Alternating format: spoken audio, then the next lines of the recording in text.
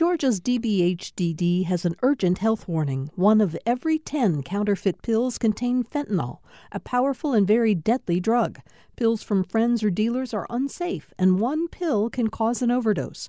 More info at opioidresponse.info. Thanks for listening to the Political Rewind podcast. Be sure to like and follow us and rate us on Apple, Spotify, or wherever you get your podcasts.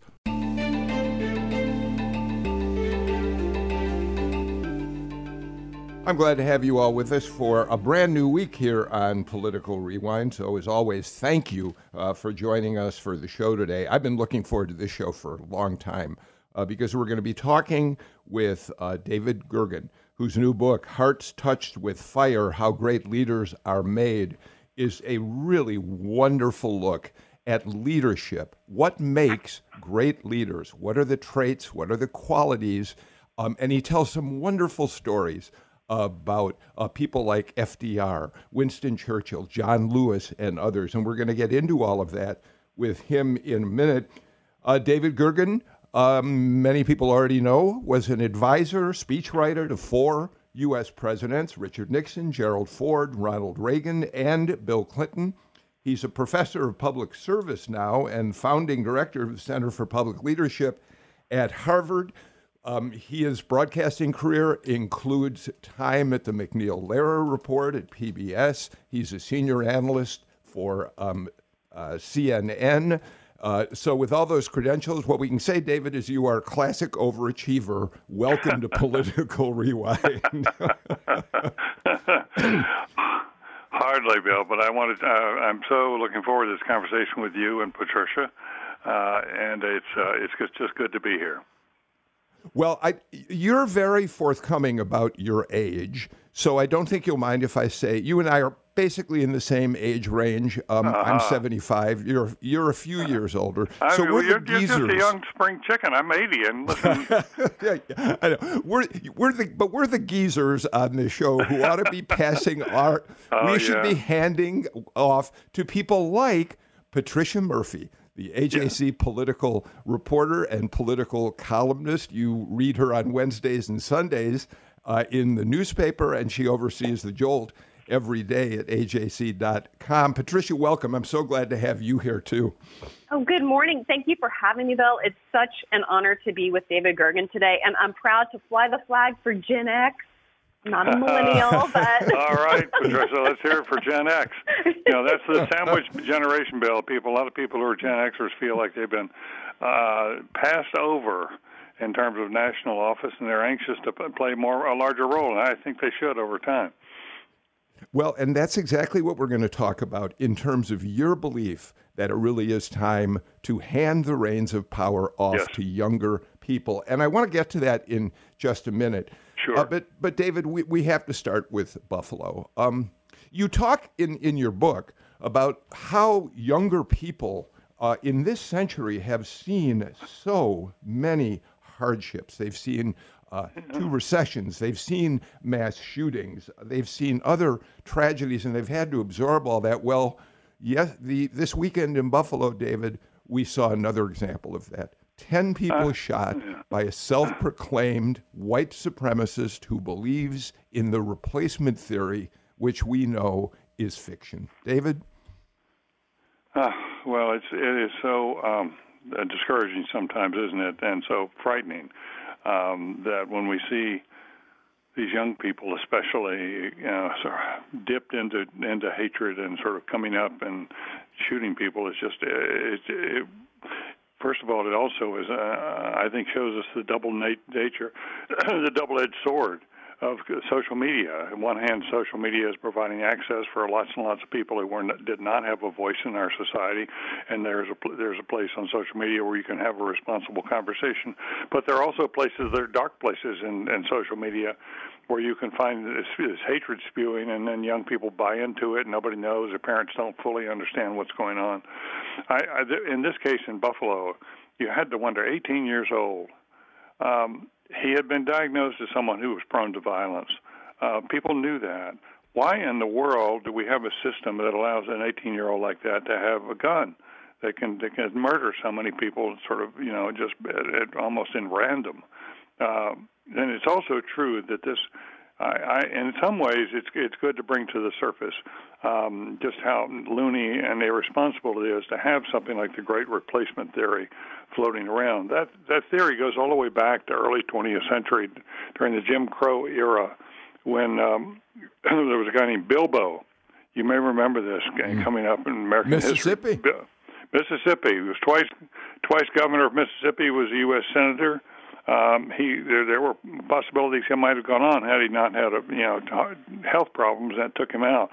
But Bilbo was the one who popularized this notion of a Great Replacement theory, that all the immigrants who were coming in, we had a heavy load of them coming in, or a heavy stream of them, and that they would replace white people, and that would be that'd be the decline of Western civilization. That was the argument.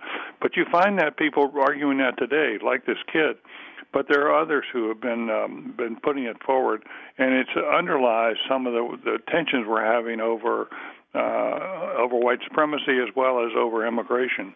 I saw a survey out the other day that as many as 1/3 of Americans think they're worried that they might be displaced and replaced by incoming immigrants.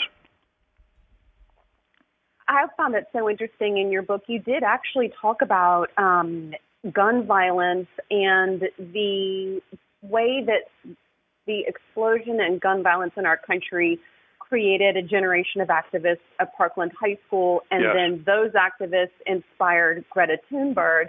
And so, in a way, I was really taken by the way you described a crisis or a crucible moment as yes. really being essential to leadership. And I'd love for you to talk a little bit more about that. Well, we're talking about a couple of things here now, that we have an environment which is has been very, very rough on the young, and this 18-year-old was sort of a product of that. But it's also true that history has shown that really hard times can also inspire. Go back to Abigail Adams. She wrote a famous letter to her son, John Quincy, when he was a teenager. And she basically argued that adversity brings forward statesmen and noble people because the resistance is there. And you see this time and again in our history, and I think we're seeing it again now, that the hard times that so many in the younger generation have faced has really spurred them on to say they want to get in the arena. And they want to make a difference. There are two big streams of people coming into the arena now who are young, whom I think are so promising and give us hope. We're in the midst of all of this exhaustion and people sort of wringing their hands in the sense that we were on a downhill slide that was irreversible. Well, the young people are sending a signal. They're not ready to give up. They want to see if they can't bring change. You see this, I think, especially in these two groups. One is the veterans who've been coming back from Afghanistan and Iraq. They have been peeling off their uniforms and saying, okay, well, we helped to save these countries overseas. Now let's save America. And they're starting to run for office, and not only in Congress, but in lower levels and as mayors, as city board, school board members, and things like that. You see a lot of them now giving up the military, but taking up the cause of civic reform, and I think that's terrific. In the Congress, I'm involved with a group called With Honor. I'm chairman of their advisory board, and it's a nonprofit that we try to identify, recruit, and encourage, and help to prepare people to run for Congress on both sides of the aisle. And there are like 20, 25 people now in Congress who come through that process, and they're strengthening the center.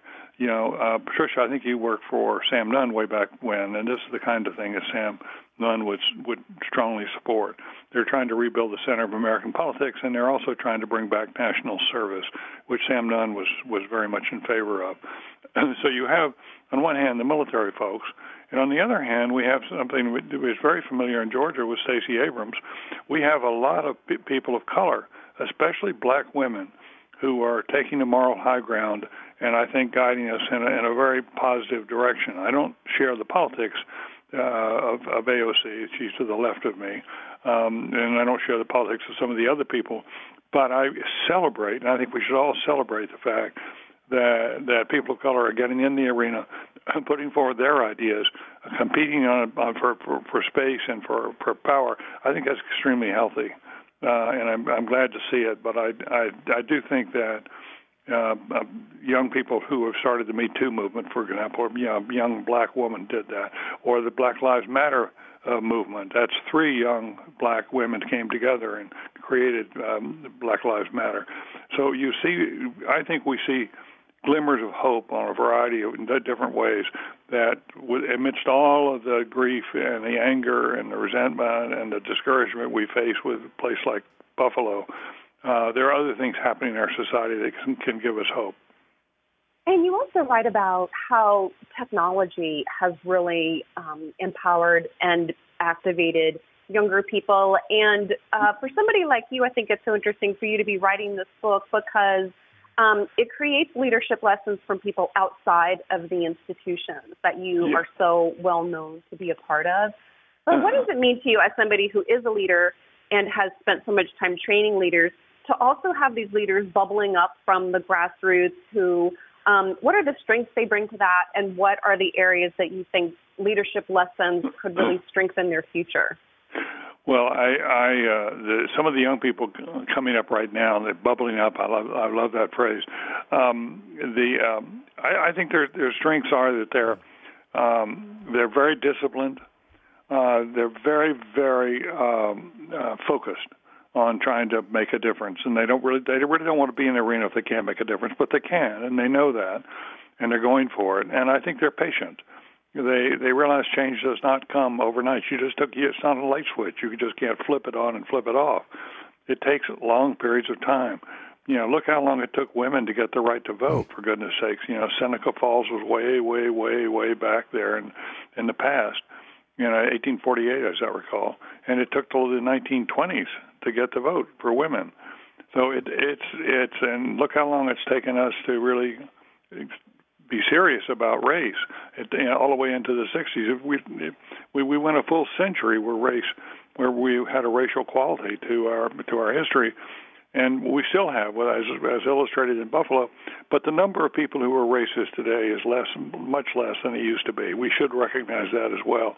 This is a society, after all, going all the way back to the Civil War, in which thousands and thousands of people volunteered to fight to protect us from racial injustices, to help free the slaves, to make a better life. So there is a lot of movement toward the Stacey Abrams of the world, which I think has been quite healthy.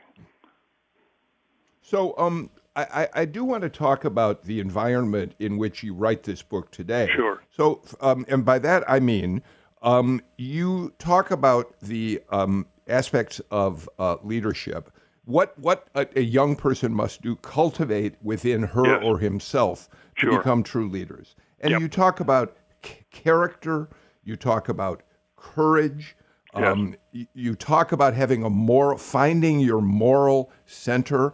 And of course, David, you write these things, and there are some beautiful examples in here of people who did that in our history, and I want to talk about those at some point. But right now, given what we're dealing with in the world of Donald Trump, the big lie, Republicans who are paying a fealty to a Donald Trump by perpetuating that, where does morality, courage, character fit in right now? It's a long discussion. Let me just say that I do think that ultimately many of the issues we face are moral issues. The inequities in our society, the gaps in wealth and capacities, and the gaps we face between blacks and whites in terms of how long people live on average. Ultimately, we don't want to replace Jim Crow by a sort of hidden system of prejudice and discrimination. We need to get it right out there on the table and deal with it and get it behind us. And that's what I think the responsibility, and that's what younger generation wants to do. I'm persuaded, as you said, Bill. I'm persuaded that it's time to pass the torch to younger generations, starting with Generation X, Patricia's a noble figure in that group. And moving on to millennials and Generation Z, the younger people of today. The Generation X are people born essentially between 1965 and 1980. So you can see that they're in middle age right now, but they haven't had the kind of responsibility they deserve. They haven't had a time at bat that they deserve. And I think that's part of what we ought to be shifting. And I think us oldsters, ought to step back. We ought to, I just turned 80, and I can just tell you that I don't think we have quite the spring in our steps that we once did. I don't. My judgment is, I hope, good, but I think there's probably a time when I certainly had a better memory. I wander into my bedroom sometimes, and I wonder, well, what am I doing in here? What was I supposed to be looking for? I understand that completely, David. And so, so that's difficult. And I think, but I do think those of us who are older still have a role to play. We still can be great mentors. We still can work with young people. We can help to prepare them. We can help to educate them. We can inspire them.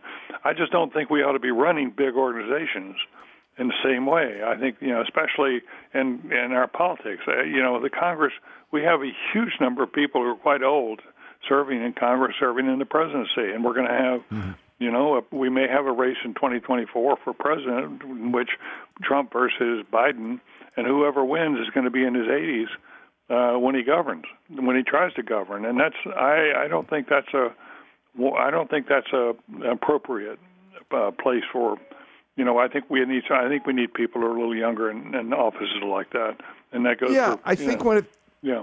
Go ahead, please. finish your sentence. No, that's fine. Well, all I was going to say, I think those of us who are, baby boomers and your World War II generation, we're just tenaciously holding on. It's as if we still believe we should be running the world, and it's very difficult for us to take a back seat. You obviously have moved to a place where you're willing to do that, but baby boomers particularly just don't want to give things up, and we have not, given the ideals we started with in the 60s, done a very good job. I agree with that. With the world in which we live.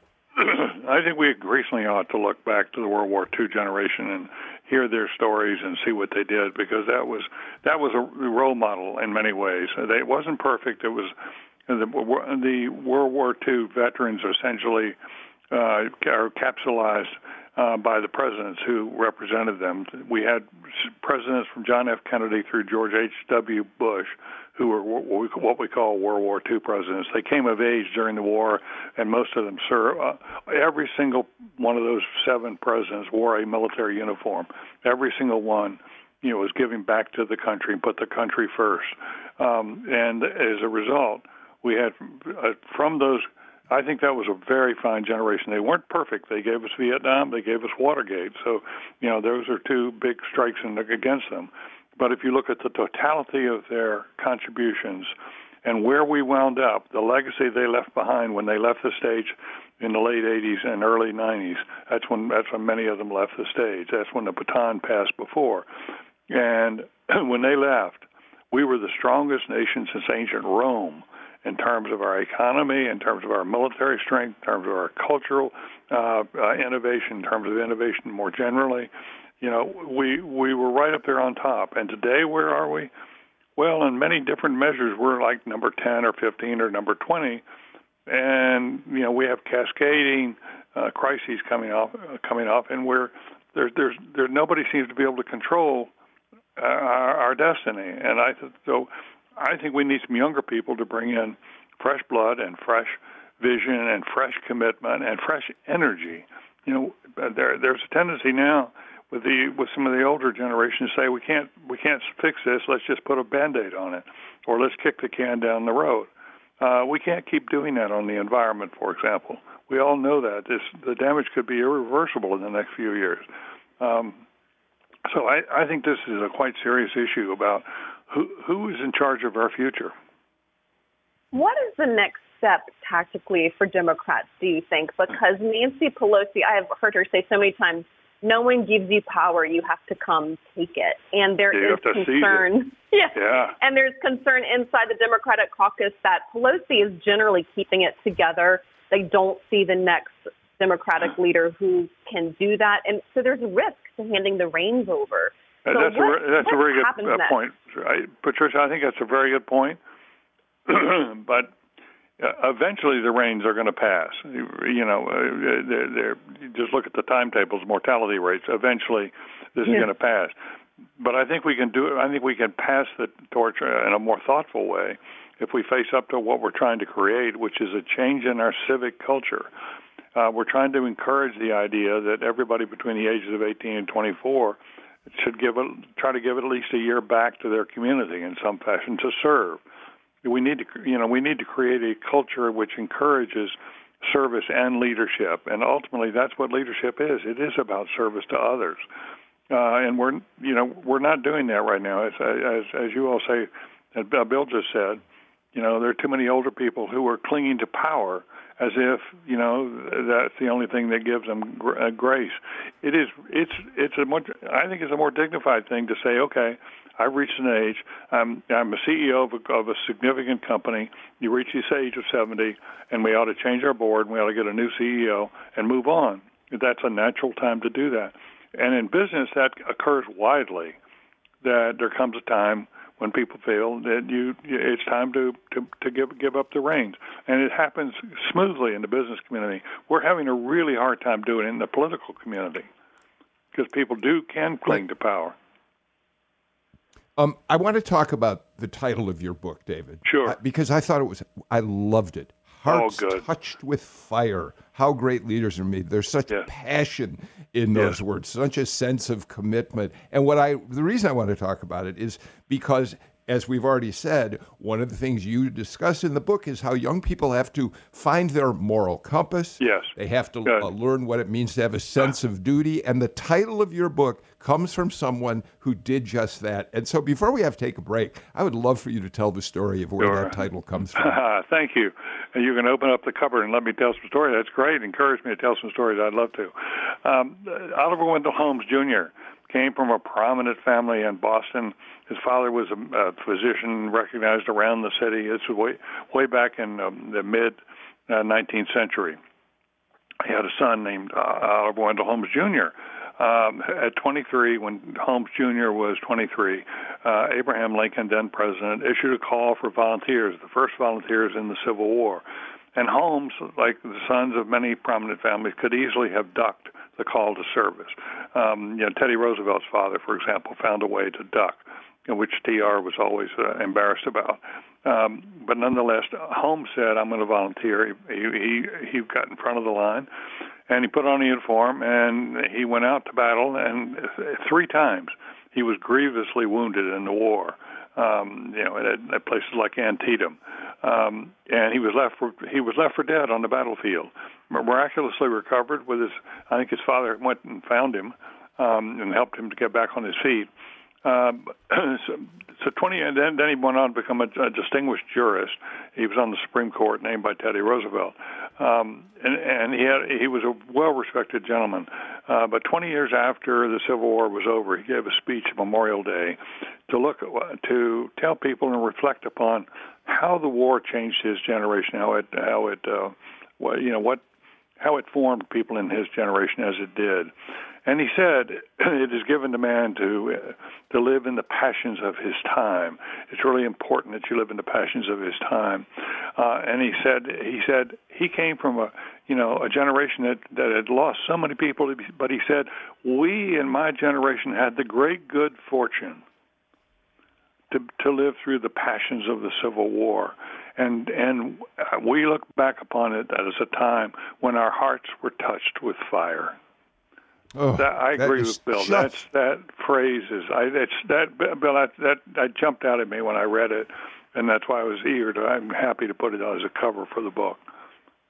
Well, it's also a perfect example of what you're hoping that you and others who are working in leadership programs can imbue in the younger generation. Yeah. How do we build fire in the people who are going to take over? I think we need a cadre of people who are older, who take responsibility for helping the younger generation see what's possible, to encourage them, in some cases to help them philanthropically. there are ways to do that. I mean, look at Sam Nunn's daughter, and how she got into the nonprofit world and made such a difference, and continues to make a difference. So I think there is much that we can share. I teach. I have the privilege to teach in a classroom. I've been doing that for about 20, 25 years. That's because it was the experience of being in the classroom that really encouraged me to write the book, because I was seeing so many young people who were so promising, and they needed to be, they need to be nourished. They need to be supported by the rest of us.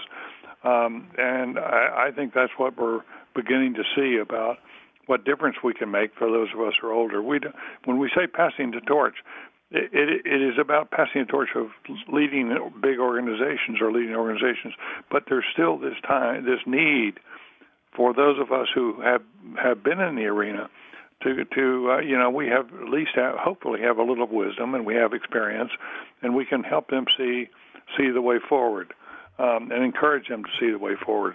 And you can adopt. It's especially important for women to help the older women to help younger women, because there are a number of things you have to navigate around. As Patricia, I think, could tell us in detail. But I think that there was a time when older women, when they gained stature and they were in major positions, they didn't want to help the younger women. They said basically, it was really hard for me. It ought to be hard for them. They'll be better for it. And I think now, increasingly, as Madeleine Albright used to say, there's a place in hell for a woman who won't help another woman. Let's do this. David Gergen is our guest. Patricia Murphy and I are going to continue talking with him. He has encouraged us to open the pages of his new book, Hearts Touched with Fire, How Great Leaders Are Made, and talk about some of the stories he shares. We're going to do that right after these brief messages. Thanks for listening to Political Rewind. If you like this show, you'll also like Georgia Today. It's a daily podcast from GPB News, bringing you compelling stories and in-depth reporting that you won't hear anywhere else. Join me, Peter Biello, for this quick and convenient way to get the best of GPB News' extensive coverage of the topics that matter to you, delivered directly to your device every weekday afternoon.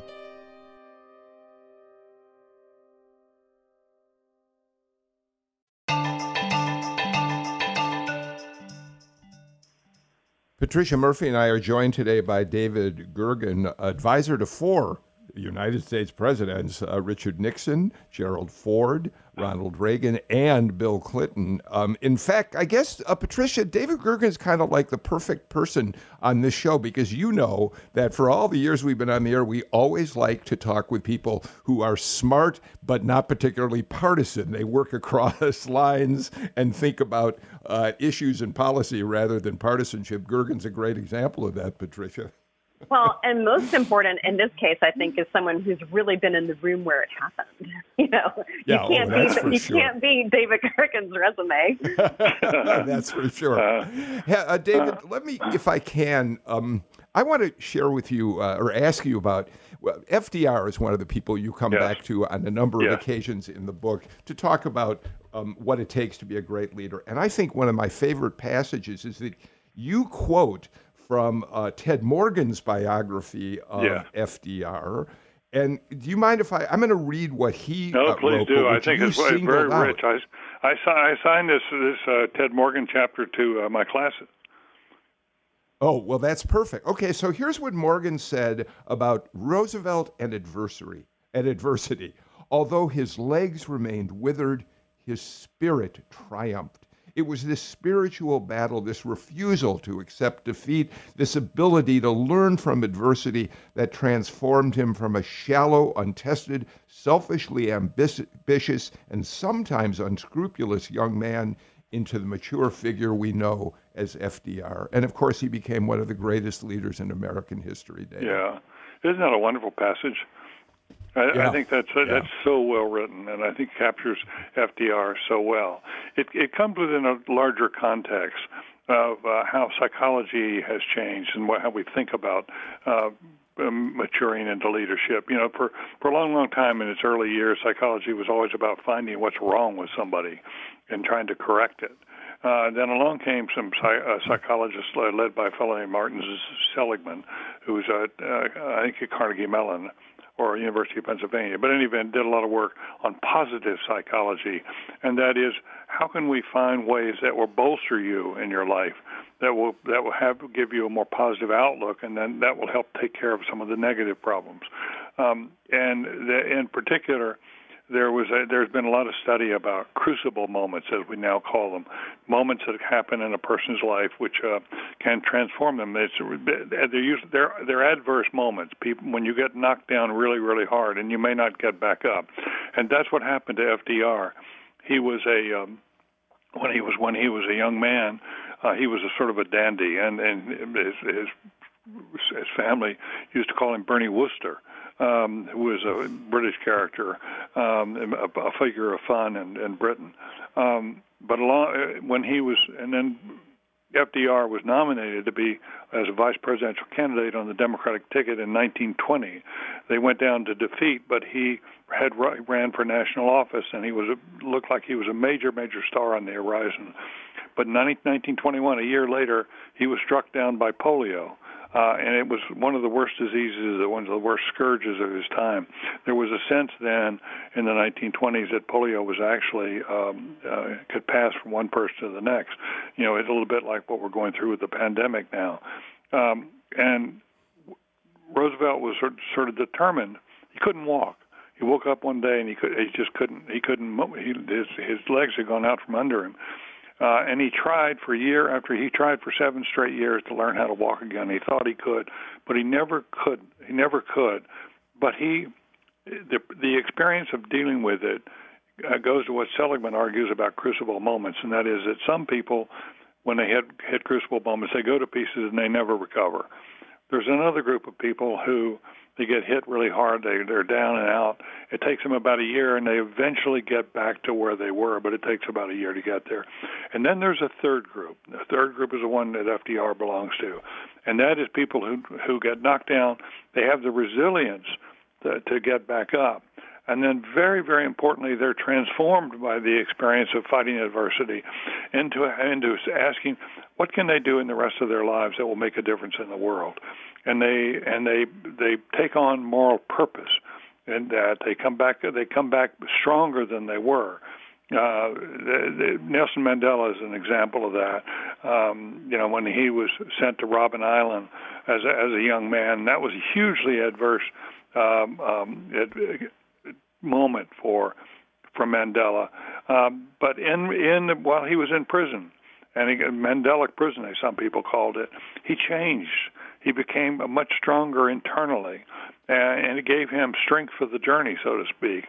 And I think that whole idea that adversity can give you strength for the journey is one that I think that all of us ought to embrace. Just because you get knocked down does not mean you're down and out forever. You can come back and actually do bigger things. That's what FDR did.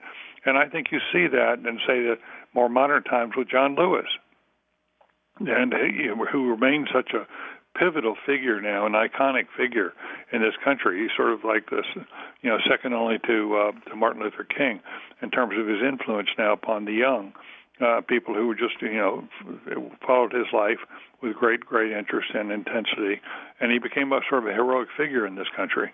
But a lot of that came because he got, the attack he underwent when he had a concussion on Pettus Bridge, and it looked like he might die out there. That was a crucible moment for John Lewis, and it made a real difference. John McCain, another person when he was taken POW, he had been sort of a playboy, and he wasn't a serious student when he went to West Point, but he changed when he got in Hanoi Hilton, and he became a much stronger person, even though his body has paid a huge price.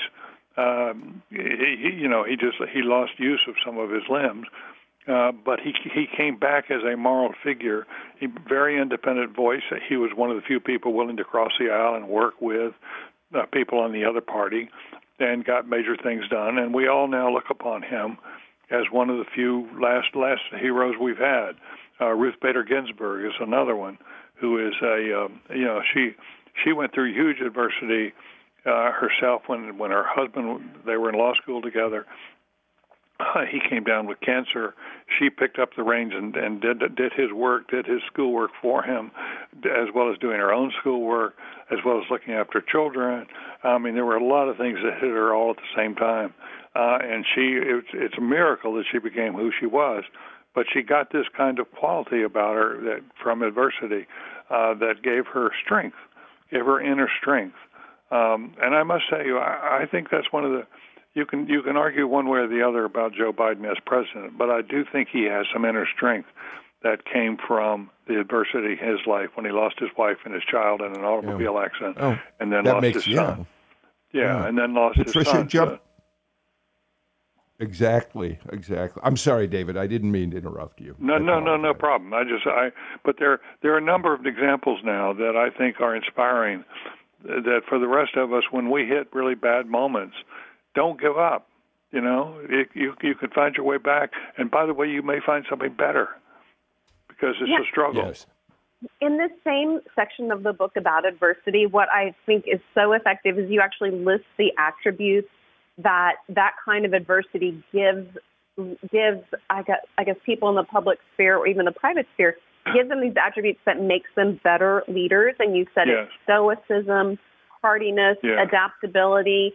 And one that I think is so underappreciated in leadership is a sunny temperament. And you said that for FDR in particular, he had a visit with Justice Oliver Wendell Holmes. And after FDR left, Holmes called him a second-class intellect but a first-class temperament. Yes. Isn't it nice? And I think that speaks to the qualities one looks for in leadership. You have to be smart. You have to be capable. You have to be on top of your game. You don't have to be a genius. You don't have to go into some big Ivy League school. All of us can serve. As Martin Luther King, I quoted him in the book, all of us have a chance to serve others. And no matter what's your background, no matter where you went to school, we're all in a position we have the grace to do that. But let me come back to FDR just for a moment on the sunny temperament because I think it's so classic. Guys, as I said, he couldn't walk, and yet when he went to give speeches on stages, the way they worked it out was that the Secret Service would bring him up to the back of a stage. They'd put on his he had leg braces, very heavy leg braces he needed. And he put the leg braces on and stand him up. And then he would go across the stage, and it looked like he was walking across the stage. And he would be smiling. He would be looking like having the time of his life. But in truth, he wasn't walking. He couldn't walk. What he could do was swivel. And so what the FDR would do to get across that stage, he would have a person on either side of him. Usually his son was on one side, and FDR would put one hand on his son's arm and grab hold, and then he would have somebody on the other side, and FDR would hold a cane, have a cane to walk, but the other person would be there in case he started slipping. And so he would swivel across the stage. It looked like he was having the time of his life, but when he got to the microphone, he was sweating profusely from the effort it took, and frequently he had to dig in so much into his son's arm that his son's arm was bleeding pretty badly by the time they got to the stage. But for all that time, FDR led the country to believe he could walk. And he had conquered polio. And in some ways, people voted for him because they said a man who can overcome polio and walk again is a man who can get the country off its back and have us walk again. And it worked for him. And if you go to the FDR library on the Hudson River up from New York, it's a wonderful library because it's so modest. It's not these great big libraries we build now today. It's quite different back then. But you find that his time in back home always nourished him. He went home. He went back to the Hudson River place time and time again because when he came back from that, he again felt refreshed and ready to go. David, by the way, we should point out that Patricia Murphy worked for one of those people with the sunny disposition. Senator Max Cleland was always upbeat. He was one of the most popular people in the U.S. Senate, not because necessarily of his great intellect or all that he accomplished there, but because he was such a lovely human being. All of us who know him, and Patricia knew him very well, understand that to be the truth. I'm glad you raised that point, and he is another example. But it should be as an inspiration for the rest of us. One of the most interesting stories in our own time right now is unfolding in Ukraine with this fellow Zelensky, who came out of the entertainment industry and had very little political experience, ran for office out of nowhere, managed to win, was actually not a very good president of his country. They were in a lot of trouble until the Russians invaded. And then Zelensky has transformed himself in the midst of all these troubles into a real hero. Every night he goes on TV to talk to people in his country. It's like FDR's fireside chats on radio. They keep people engaged in the great struggles of their time. And you have to. David, the question. Finish that sentence, and then I got to get to a break. The question is, where are our Zelenskys? We'll come back to it. I want to talk more about. Thank you for giving me a chance to get to the break. We'll come back with that and a lot more in our last segment in just a moment. Patricia Murphy and I have a few minutes left to talk with David Gergen, whose new book is Hearts Touched with Fire, How Great Leaders Are Made. Patricia, I wish we could do 3 hours talking to Gergen about his stories about working with those 4 presidents. That's not what this show is, though, unfortunately. David, I lit up when I saw one of the people you singled out for leadership qualities, Pat Summitt, the great, great coach of the University of Tennessee women's basketball team. I will never forget taking my daughter to see, when she was like 8 years old, to see Pat Summitt and the Volunteers play against Georgia Tech. My daughter was truly enraptured to see Pat Summitt in action. Why is she in your book? Well, she was such an inspiring figure, and I think she's one of these iconic folks who comes along occasionally, and many people who have a chance to be in her shadow and watch her work with the young women she was coaching, came away with the sense that this is a very, very special person. And I also thought it was important, just as we need more diversity in our workplaces, I think we need more diversity in our Hall of Heroes and Heroines, people who are not often recognized for how much of a difference they can make. And she did in the lives of just hundreds upon hundreds of young women. What's notable about her in particular is how many of the young women she coached went on to become coaches themselves. I think that's one of the marks of a leader, is that that you mentor and inspire others to follow in footsteps similar to yours, not the same, but similar.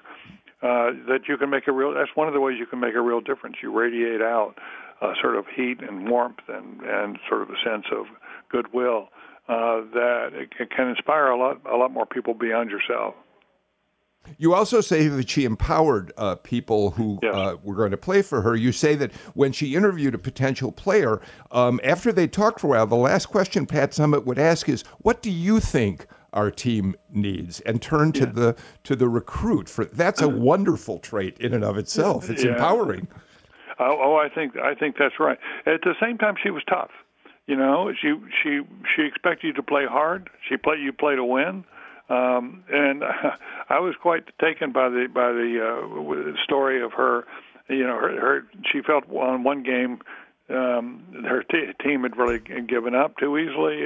They weren't doing the kind of things they should be doing. She was really disturbed, and they had an 8-hour bus ride back to campus.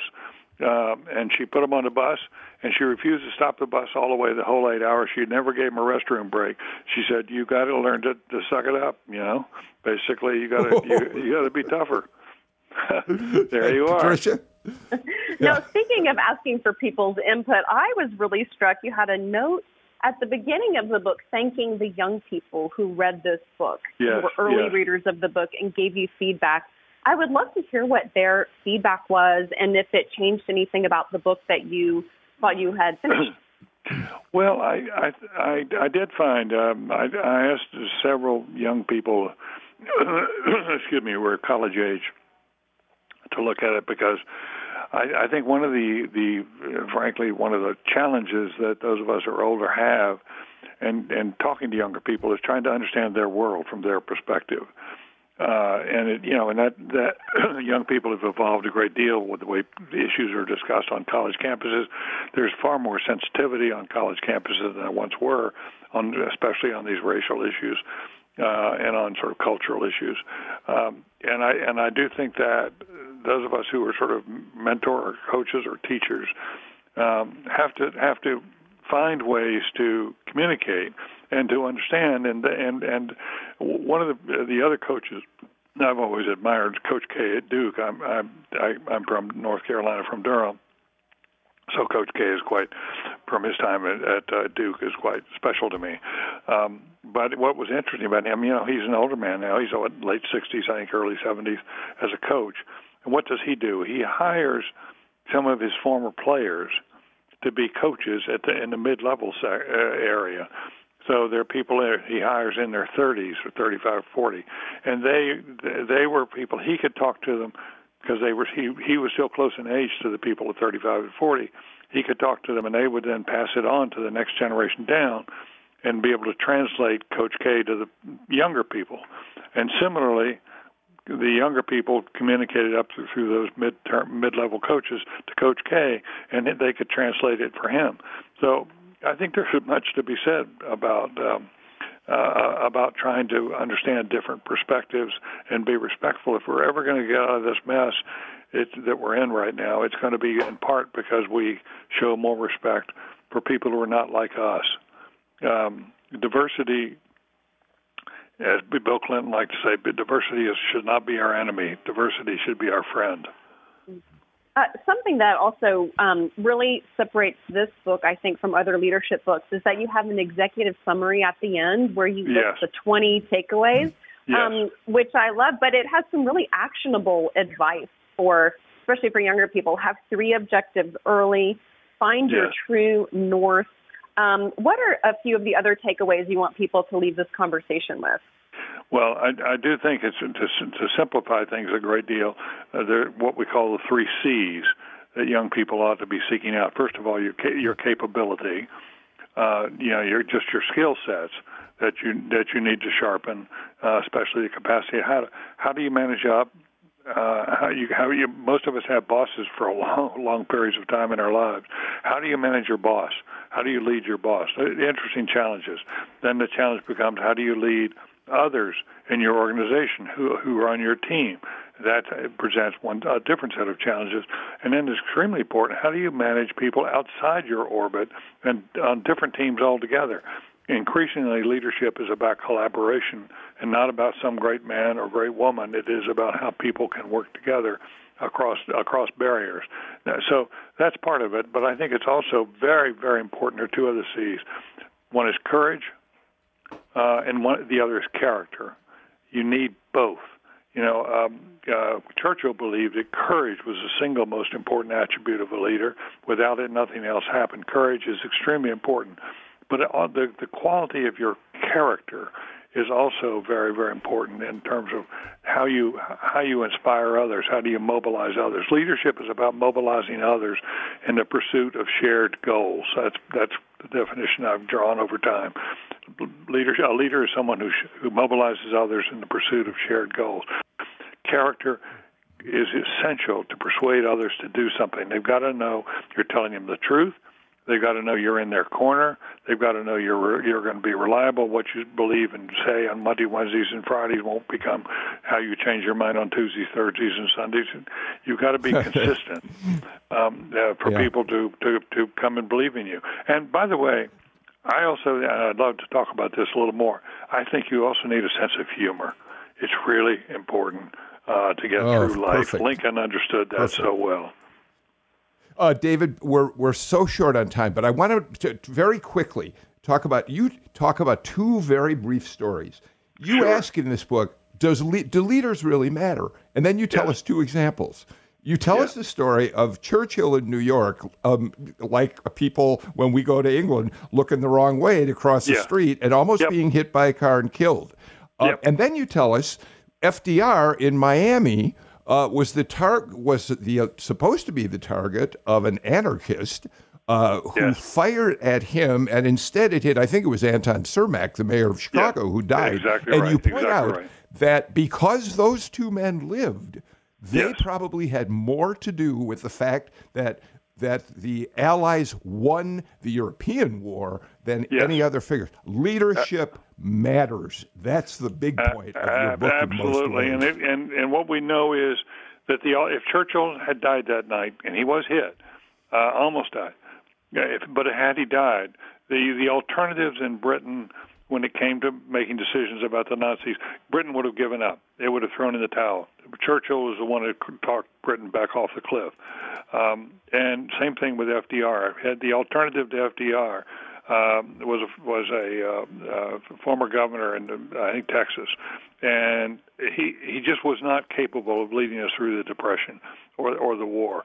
So the quality of leaders does matter, and it matters greatly which side you're on, by the way, whether you're on working for the good guys or the bad guys. Well, clearly. Okay, I've got to interrupt you. I wish we could talk. I know you've been very generous with your time. Frankly, I wish we could continue because this has been a wonderful conversation. Patricia Murphy, thank you for joining me. David Gergen, your book, Hearts Touched with Fire, How Great Leaders Are Made. What a wonderful read. Again, well, David, thank you, Bill, and thank you, Patricia, us. for joining us. It was a great. I love the conversation. Wish we could talk longer, but I leave heartened for the days ahead. Sounds great. Thank you so much. Take care. That's it for us today. Bye-bye. We're back again with a new show tomorrow. In the meantime, I'm Bill Nigut. Please take care and stay healthy. Bye-bye, everybody.